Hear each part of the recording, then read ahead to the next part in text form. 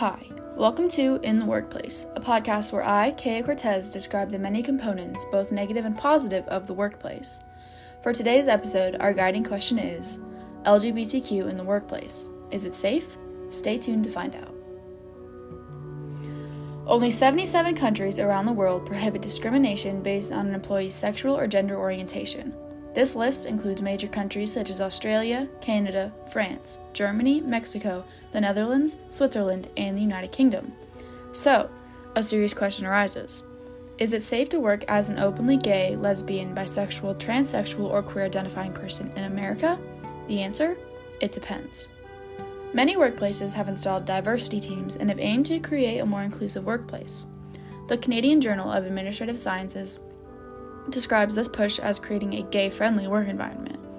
There are many downsides to being within a discriminatory workplace, and those downsides range from mental health issues to even safety issues. And though there are incredible advancements for the LGBTQ and minority populations, there are still struggles and experiences, positive and negative, that the community faces within the workplace. Some workplaces, such as Micron Technology, have been deemed as one of Forbes' best employers for diversity since 2018. From the video, Building a Culture of Inclusion, many Micron employees shared that their past at Micron was not always inclusive. But now, one employee states, "We are all committed to ensuring that Micron is a place where every team member can walk in and be seen, heard, valued, and respected." End quote.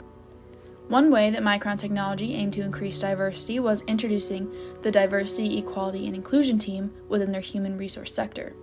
The DEI team works to equalize pay between men and women, increase the number of minority hires, and have incorporated 8 inclusive groups that have positively affected Micron and their employees around the world. One specific group is the Pride Plus Allies group. Regarding this group, there are currently 3 in total. These organizations reside in Idaho, Utah, and Virginia, and the current chapters of the Pride Plus Allies Resource Group, Boise and Lehigh, were formed in 2017, and the Manassas chapter formed in 2019. The DEI teams have been taking steps to become more inclusive and equal for the future, and they are planning to add an additional 2 to 3 Micron Pride Plus Allies chapters.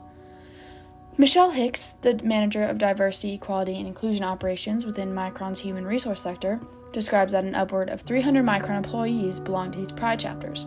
And now, new chapters are being started in Micron sites in San Jose, California, Longmont, Colorado, and San Francisco, California. At all 3 current chapters, during Pride Month, updated Pride flags are being flown. Hick explains that raising the Pride flag symbolizes the company's commitment to diversity and inclusion, both to their own employees and to the communities where they operate and provide for. Andrea Erzman, a chair member of the Boise Pride Plus chapter, says, "A flag is a symbol outside of our sites. We fly multiple flags, and they're things that we want to see when we come into work. Coming to work and having that symbol, we know that our work not only accepts us, but shows us that we are welcome and wanted. We used to not have this, and Micron was not always as welcoming, and that is a history that Micron is working to improve. We've had a lot of people be there for our flag raising, and it was flown this year in Boise, Lehigh, and Manassas. It's spread, and we want to keep that spread going." End quote. In 2018, the Pride flag was not flown during June, also known as Pride Month, since the Boise's Pride Plus chapter was solidified later within the year. But in 2018, it was the first year that the Pride Plus Allies chapter walked in the Boise Pride Fest, publicly sponsored by the company. Also, in 2019, it was the company's first time holding a proper flag-raising ceremony for the Pride flag.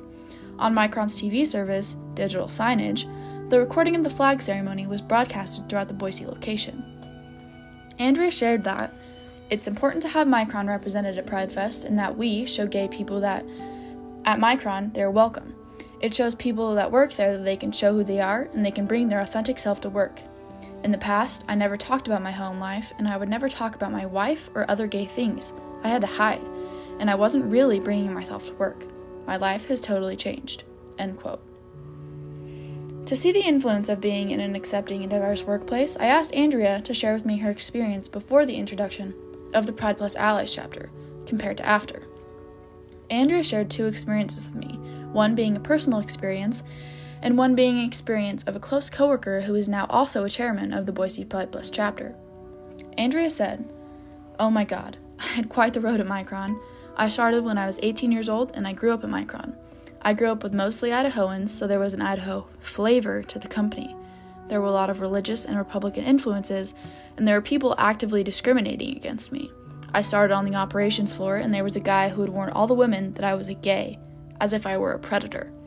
A lot of times, that was happening behind my back. So, it took a friend that I made to tell me what was happening. It would get silent and uncomfortable, like a silent shunning almost." End quote. Andrea then told me that she considered herself lucky, since she wasn't getting the worst microaggressive experience at Micron. Even though she considered herself lucky, she had lost count of all the experiences of discrimination, silent or not. She would ask herself questions like, did I not get the promotion because of my sexuality? Or was I not involved in that after-work activity because I was gay? Andrea shared that there were many instances where an LGBTQ employee would get fired for no specific reason. They just happened to be LGBTQ, and that it seemed that they were attempting to get rid of those who were different. In one instance, one of Andrea's coworkers, who happened to be gay, was at an after-work activity involving his boss's family, and other Micron employees. He was asked by his boss to act overtly feminine towards his wife to shock and affect her. The stereotypical personality of a gay man was used against him, but the issue he faced, like many others, including Andrea, was that you had to laugh along. Andrea said, "You have to laugh along because you needed to keep your job. It was personally humiliating, and it was like a litmus test. #hostile work environment." End quote. Andrea went on later to share that at one point her own boss looked up photos of transgender people and would laugh about their appearance. She shares that she felt privileged for being a white lesbian at Micron in a lot of ways, and that she hasn't had to endure the treatments that trans people have had, or other people of color, or even other gay employees. That led us to our next topic: trans safety within the workplace. Catalyst explains that the most scrutinized member of the LGBTQ community are those who are transgender. Many trans employees are subjected to more harassment than most of the LGBTQ community, and some issues they face on a regular basis include bathroom accessibility, being referred to by incorrect pronouns, deliberately or unintentionally, and having to tolerate inappropriate questions, which on their own can lead to employee disengagement and avoidance. I asked Andrea about the inclusivity of the trans community at Micron and how they made it safer to be trans within the workplace. Andrea shared that Micron has done several things for the trans community, and even before the pride flag was raised, she explained. Before the pride flag was raised, we had a lunch and learn on transgender issues. We had community members as well as transgender team members speak about their experiments and experiences on the personal story to humanize their life. We partnered with Human Resources to talk about our protections and solutions to these problems from a different number of angles. We asked managers to come, not just ERGs, to have a larger impact. We saw that trans individuals, specifically trans women of color, were the most discriminated group. We started our pronoun campaign, and our belief is that to be an inclusive ally is to identify your pronouns and to be comfortable in addressing that, and identifying people by their correct and preferred pronouns. We did training on what to do if you misgender someone, and we taught how to correctly go about it.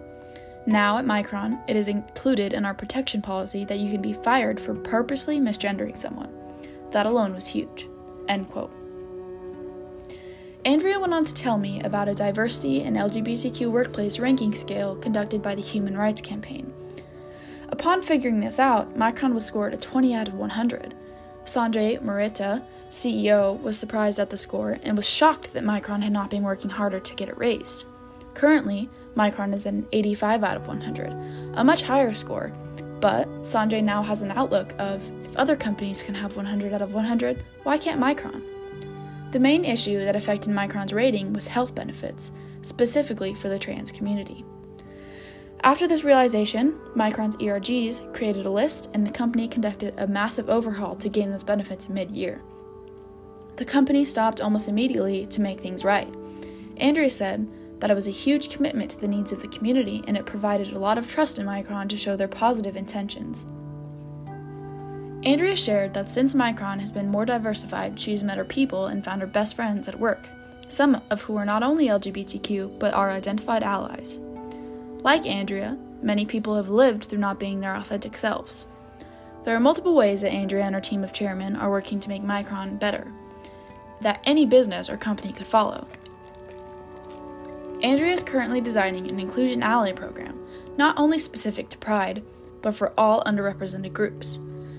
She stresses that educating and committing yourself to be an active ally not only to one group but for all can allow you to interrupt microaggressive situations and handle them in the best way possible.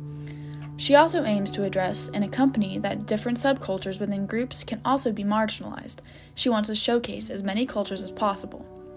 Second, Andrea and Sanjay have been aiming to partner with other companies to create a large and authentic network for diversity.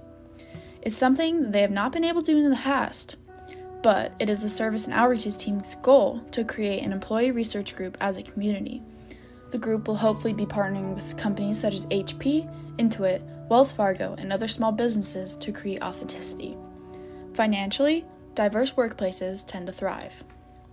Those workplaces meet robust conclusions, which are mostly more creative, and those conclusions can make more money and make a business or company evolve. Those who fall under diverse categories are shown to be more productive within their work rates when they are able to bring their authentic selves to work. These are all among the many bonuses of being diverse and inclusive. And these are all incredible ways to make a workplace more inclusive, safe, and accepting towards those who need it most. That concludes today's episode of In the Workplace. I hope to see you next week. Special thanks to Andrea Erzman, Micron Technology, and everyone who helped.